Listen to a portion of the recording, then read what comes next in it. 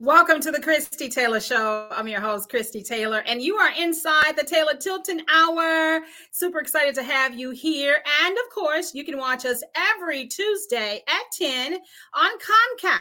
As a matter of fact, we're going to be going to Rome, Georgia very soon, so make sure you stay in the loop on that. But on today, I'm super excited to have as my special guest all the way, not from Rome, but we're talking north of the border in Canada, Dwayne Morgan. He's a two-time national poetry slam champion, author, and producer. He's Canada's spoken word guru. Now, he founded Up From the Roots Entertainment in 1993 while he was still a student in high school to promote the positive artistic contribution of African, Canadian, and urban influence artists. Now, over the Thanksgiving weekend here in 2021, the 22nd annual When Brothers Speak Spoken Word Concert further explores his legacy of the spoken word. Now, this curator, producer, and host of When Brothers Speak, Morgan has put together the best of the best. It's because he's the best. The special lineup for this year's concert features performances by Ontario's first poet laureate, Randell Ajou, Toronto's Patrick Waters, Hamilton's Eddie Lartey, and a special guest, Obi West from Las Vegas. Now, Morgan, he spends his time sharing his poetry and the secrets to his success with audience throughout the North American continent, the Caribbean, and Europe. Now, this speaker spends countless hours working with young people, and he loves advocating for gender equality through his work. I want you to help me welcome to the Christie Taylor Show, the one, the only Dwayne Morgan. Hey, okay, I don't know why I'm extra hyped today. I'm really going to say I'm extra hyped. It's all good. I believe it's because you're a poet, and most people don't know this, but I'm a poet too. I mean, I have a little poetry book, but nothing in comparison to the career that you've had with the spoken word. And I'm looking forward, Dwayne, to learning so much about you. Can you run it back for us? Now, we don't have to go all the way to the birth city, but where are you born? And tell me, how did you fall in love with poetry? So I was born in Toronto, Canada. My family's all from Jamaica, so I'm the first generation of the family born outside of the islands. And it's a very interesting story in terms of, how I got involved with poetry. And, when I was in high school, I was the president of our Black students group, and we didn't have a whole lot of Black students at our school to begin with. And I was putting on a talent show, and I got my friends from all different schools to come and to perform in this talent show. And then I realized that the audience was going to be there and was going to be watching all of my friends, and nobody ever applauds the person in the back putting the whole show together. So I had to ask myself, when you have no talent, how do you get into the talent show? And I said, well, I can't rap, I can't sing, I can't dance. Maybe I should try to write a poem. So I wrote a poem, and that poem changed my life. Everything else just blossomed out of that. So I never had this love of poetry or storytelling. I'm actually a complete introvert who does not like speaking to or in front of people. However, I make my living speaking to and in front of people. So it was a very ironic thing that happens. But as they say, there's no mistakes, there's no coincidences. Everything was just divinely how it was supposed to happen. I love that story because oftentimes you do have that poet who talks about when they're 3 years old and they scribbled something on the piece of paper. But you were actually, I'm going to say this, an event producer. Yes. And it's like, hey, now I'm going to get my limelight. I'm going to get my shine. That's pretty much how it went. Well, Dwayne, do you remember that first poem? Because that's a life-changing poem by chance. Do you remember any of the I know it was called In Search of the True Brother, and it was looking at, I don't remember the exact lyrics, but I know it was looking at, the stereotypes about being, young and Black and male, and, what that was like. And unfortunately, a lot of things haven't changed, generations that have passed, but it was just really about my reflections on what it was like growing up to be young and Black. Wow. There's a song that kind of comes in my head. Yeah. It's dead and black. Okay, now see, I'm messing all the way up. I'm going into the song mode. But something I'm interested. So once you realize that poem had thrust you into a place and a space that you had not planned for, how did you cultivate your gift? I mean, the cultivation, I think, was really just a matter of time and having people around me who saw that there was a gift, who saw that something was there. Because I think for a lot of us, it's easy to see the gift in ourselves and then say, ah, no, it's not really a gift. But I was surrounded by people who were like, no, you have something. That is something that you have to, pursue. And it's, especially as a young person, it's so easy to not believe in yourself and to not believe that you have worth or value or a gift or something that the world needs. So I'm very grateful to the people who I found in my life at that time, and a lot of adults who, saw me and they sought out opportunities for me, and they didn't even know me. They didn't have to do it. It's just like they just saw something in this kid and said, you know what? Let me invite you here. Come and volunteer at this, and you might meet some people. And I would just be like, oh, okay. Because prior to that, I had no clue where my life was going. I had no real direction. And, just random people started coming around and showing me a way. And I think that's really how I cultivated it, and why even today I do so much giving back to others, because so much was given to me, even when I didn't know that I needed it. Wow, Dwayne, I just love the fact you had so many earth angels who were placed on your path to foster that gift in you. And one of the things that I'm finding very interesting, because as you said, you actually wrote the poem because you had put on an event, and you were noting, it's like, well, how does the person in the back get they shine? I'll say it like that. But I find that even at 13, you still found a way to broaden that by creating your own entertainment company. I mean, come on now.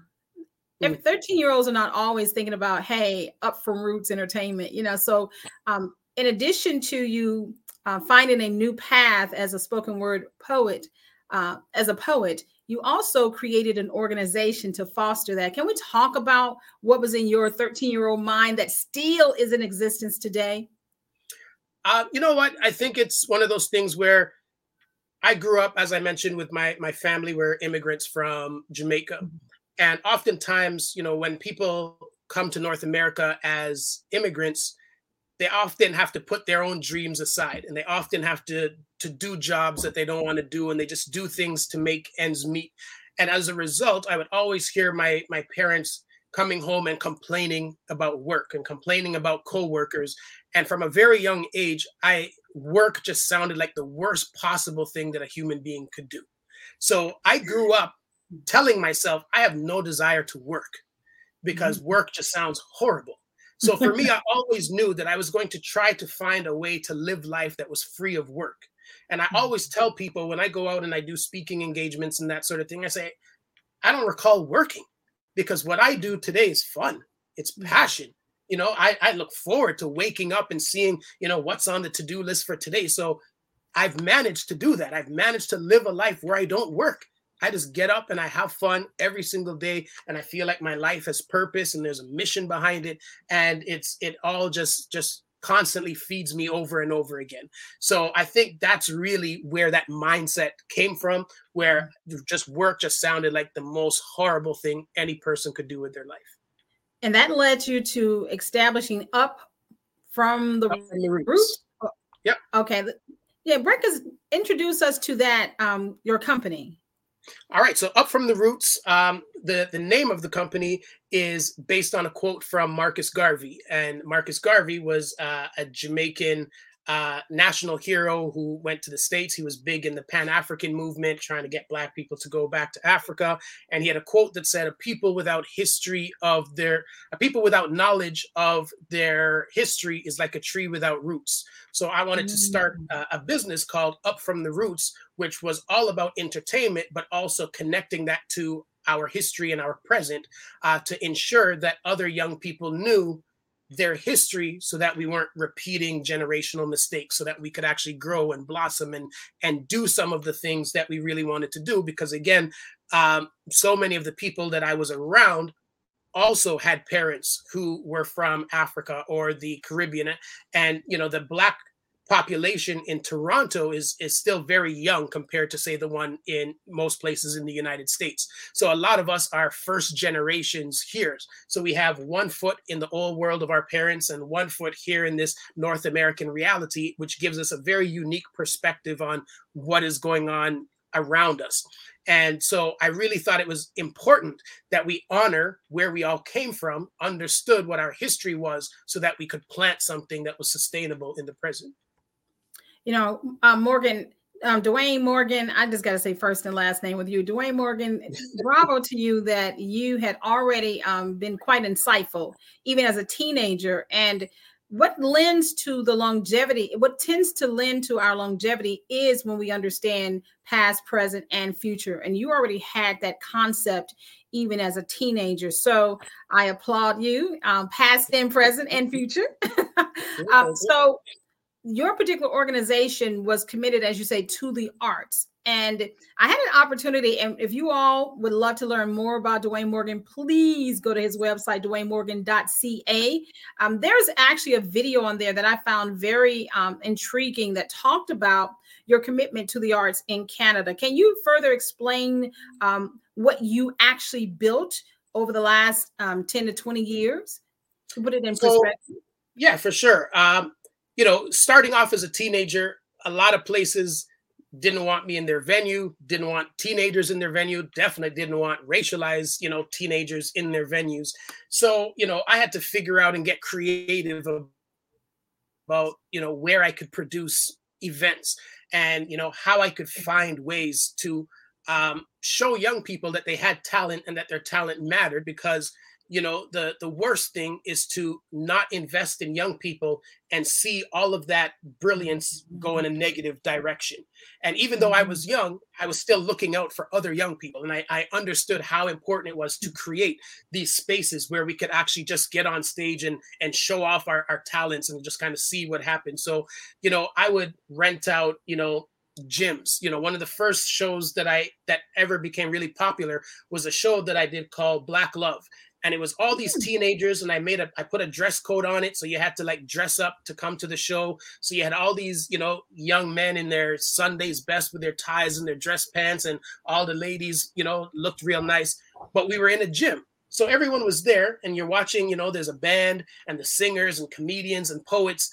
And then there's a glass, and you look at the glass, and there's somebody on a treadmill and somebody on an elliptical machine and whatever. So it's just the juxtaposition between all of these dressed up young people and all of these people working out. But it was the only place that I could get. It was the only place that said, sure, come and do your event here. So sometimes you just got to take what is in front of you and use it, build whatever it is that you want to build. And my entire career has really been about that. So I grew up in the east end of Toronto, a place called Scarborough. And in 2013, the city of Scarborough inducted me into their Walk of Fame for what I've been able to do with my life to this point. So inside of the Scarborough Town Center shopping mall, in front of the H&M, there's a star in the ground of the shopping mall that says Dwayne Morgan on it for what my contribution has been to the arts and culture of that part of the city. Wow, Dwayne Morgan. I got to come to Toronto so I can see that star. Oh, my goodness. Yes. Okay. So to segue into understanding what that star represents, so over the last 20 years, you have been creating content yourself because you have numerable books, albums, events. What was that first book and the first album that you dropped committed to your own art? So the first book was called Straight from the Roots. And it played on the name of the business, Up from the Roots.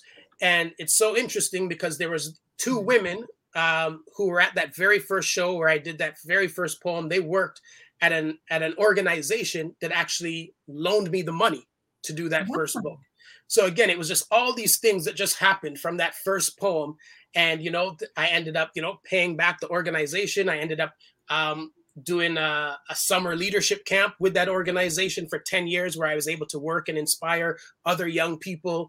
So that was the first book. And then my first album was called Another Level. And, you know, just to age myself, my first album came out on cassette. So that is how long ago it was There's that my nothing wrong with first the cassette. Nothing wrong with the cassette. so Okay. my first album came out on cassette, and then we moved into the CDs. Wow. So, okay, when it comes to your approach, because I did have a chance to, once again, check out his website, go to DwayneMorgan.ca, also Instagram, Twitter, Facebook, but your YouTube channel, I saw you performing at Lula Lounge. Did I say that right? Lula Yeah, you Lounge? got it. Yeah. Okay, so tell me about Lula's Lounge and the performance that you had, which seemed to be like a super cool venue and a super cool night. Tell me about Lula Lounge and that performance. So I've had a long history with Lula Lounge. I've probably been producing shows there maybe for about 15 years. They Wow. are a Latin restaurant and club in Toronto, and they're all about, live entertainment. And usually I do one or two shows there per year. And a lot of times, when people think about poetry, they just kind of think of the traditional poetry reading, and this person's just going to go up to the mic and they're going to read their poem from their book. But every time, I do my Lula Lounge shows, I get a band. Sometimes I get dancers, sometimes I get backup singers, and I really think about, what kind of music would go with this poem. Like, how can I totally change up how I present this poem to people? And when I work with the band, I never perform the same poem the same way twice. So it's Wow. always a one of one. Yeah. If anybody gets to see me perform with the band, whatever I do on that night, I will never do that again. Wow. And I think that's also part of, how I ensure that people keep coming, that people keep supporting, because it's very easy to just get in your comfort zone and be like, okay, yeah, I'm going to do this, and I'm going to just keep doing this the same way over and over again. But I always have to challenge myself to get better, to do some different things, and I have to challenge the musicians to do some different things. And I never want to take the audience for granted, because you could be anywhere else, but you That's chose to true. be with me. So Yeah. because you chose to be with me, I'm going to put in the extra work and give you something that you've never seen before, and do these poems. Even though you may have heard the poem, you haven't heard it this way. You haven't heard it in a reggae version. You haven't heard it in a house music version. So we're always going to change it so that it's always something new and different. And I think people love and respect the fact that I appreciate them enough to do that. And I think that's also part of why I've been able to live off of my art for the last 28 years. 28. It's been 28 years that this has been my full-time gig. Wow. Okay. Applause, applause, applause, standing ovation. That's amazing. That's beautiful, because a lot of times people don't understand that you really can, first of all, live off your art. And then particularly as a poet. So, wow, amazing. And I will say that while I was watching that particular set, one poem stood out to me. Now, of course, you have, a wide variety, but I got to say, I was like, Teach Me You. Okay, yeah. I love that one. I love that. Oh, Okay, thank you so so what was much. the inspiration behind that poem, and kind of put it in context for those who haven't seen it yet, but be sure to check him out on his website and check out his YouTube channel. Teach Me You. Yeah, so Teach Me You is pretty much just a love poem, really. And as you said, people can find the video of it on YouTube, or you could go to Spotify and check it out. But it's really a love poem, and it's basically kind of asking this woman to teach me about you. Like, if I really want to be an expert in you and an expert at loving you, instead of me just fumbling my way through it, teach me. Allow me to be the student who learns at your feet about what it is that you need, what it is that you want. So that's really the premise kind of behind that particular piece. And yeah, that's one that it's gone over very well, and a lot of people have really enjoyed. Yeah, for the romantic in all of us, it was so spot on. It was so spot on. And I will say that, and I have to say that most poets who are male can really hit that chord pretty good if they're really strong with their word as a wordsmith. But you have a next level to it, which is understandable, because you truly are a spoken word guru. But I totally was feeling the vibe, the music, and everything. And as you say, the the vibe of the space also lent Mhm. a lot to just the entire experience. When it comes Yes. to your poetry, I'm seeing that from day one, a lot of it has been about creating an experience through events, and something that you've been celebrating in your 28 years, 22 um, annual events of When Brothers Speak. Now, when Yes. did you create that? Because you also had When Sister Speaks and a lot of different special poetic and poetry events. So, kind of Mhm. tell me about the different ones and more so about the one that's coming up this Thanksgiving weekend. All right. So, When Brothers Speak is a show that I started way back in 1999. And it started, I got an email about a poetry slam that was happening in Philadelphia. And at the time, I had no idea what a poetry slam was, but I've always been very curious. So instead of responding to the email and asking them what was this thing, I borrowed my mom's van and drove to Philadelphia so I could find out what this thing was. And not only did I learn what it was, I ended up in the show. I met all of these awesome poets who were in the show. And I drove back and I was thinking to myself, you know what? People in Toronto would love all of these poets, but there's no vehicle for them to be there and there's no reason for them to be there. So I had to create the vehicle. So I created a show called When Brothers Speak, and I said, I want this show to be a celebration of the voices of Black men. And we would have Black men from Canada and Black men from the United States on stage together talking about their experiences through their poetry. And when I did the show in 1999, 400 people showed up. And I was like, what on earth is happening here? So I had no idea that it was going to be an annual thing. I was just trying to do this one off thing. But instantly people were like, yo, when is the next one? So for the last 22 years, every November, I have produced this show where I put Black men from Canada and Black men from the United States on stage together to just speak about whatever it is that we want to talk about. It's completely uncensored. Each artist just has 20 minutes to say whatever's on their heart, in their spirit, and they just go and they perform their hearts out. Now, we used to do it in a theater, in a 500-seat theater, but then the pandemic hit and we haven't been able to do that. So this is the second year we're doing it virtually.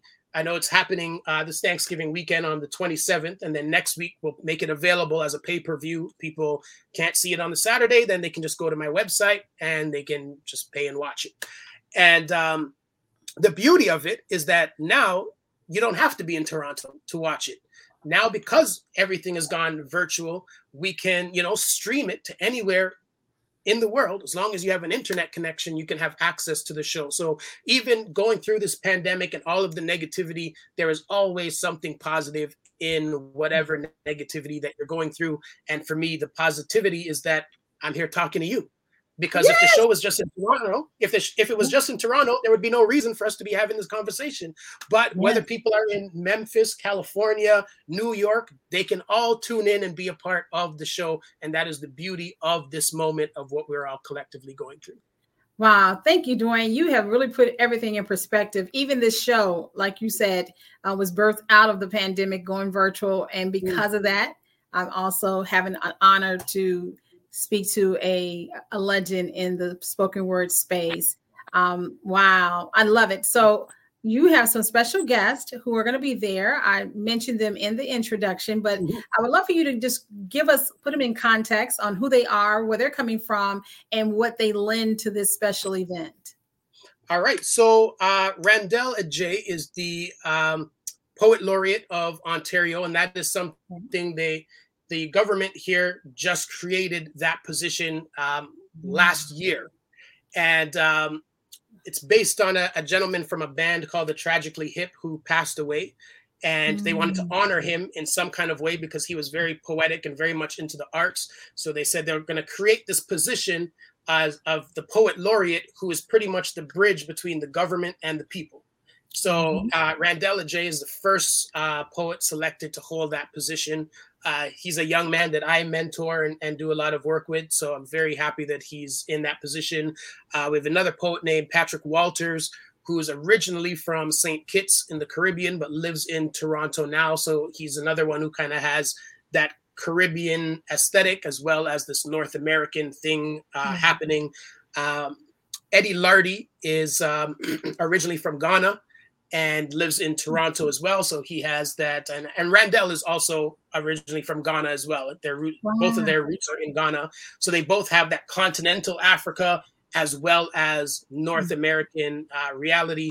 As I've said, me, Jamaica, and Toronto. And then we have Obi West representing the United States. And he's from Las Vegas, and he's a brilliant master with words. So I think it's so great, and I think it's so important to have this mixture of things. And I always say, especially to American artists, how important it is to watch and listen to a show like this, because what often happens, based on the conversations I've had with people when I would be touring in the States and that sort of thing, is that there's this idea that what it means to be Black is dictated by the experience of Americans. It doesn't take into account the experience of people in the Caribbean, in Africa, in Europe, etc. And it's important to realize that there isn't a monopoly on Blackness and what Blackness is. So being Black in Toronto is very different than, say, being Black in Memphis or Mississippi or Tennessee or any of these places. It's a completely different history. And so I think there's a lot to be learned when we actually listen to people and be like, oh, I never even knew that. I never even thought of that. What makes that Black person think that? Well, our history is very different. So, one of the great things about America is that, Americans do a great job of exporting their culture and their ideas. So people all over the world have this idea of what it means to be Black based on hip hop culture, based on Hollywood and these sorts of things. But it isn't a complete picture, because it leaves out the realities of Black people from Canada, from the Caribbean, from the continent, from Europe, and all of these things. So a show like this is so important because we're actually just listening to each other. And I think it's such a lost art to just listen. And that's the power of poetry. It gives us a creative way to speak, but also a creative way for us to listen.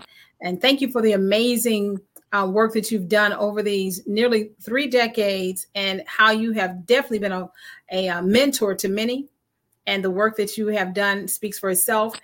If you don't mind, in the few moments that we have left, I just want people to also, because you are being introduced to our Mid-South region and those who are watching across the country and around the world, the stages that you've shared, so they can understand once again the amazing talent that you are. Because I could say Alicia Keys and Drake, but kind of give us a little bit more on the notable stages that you've been on and opportunities that you've enjoyed.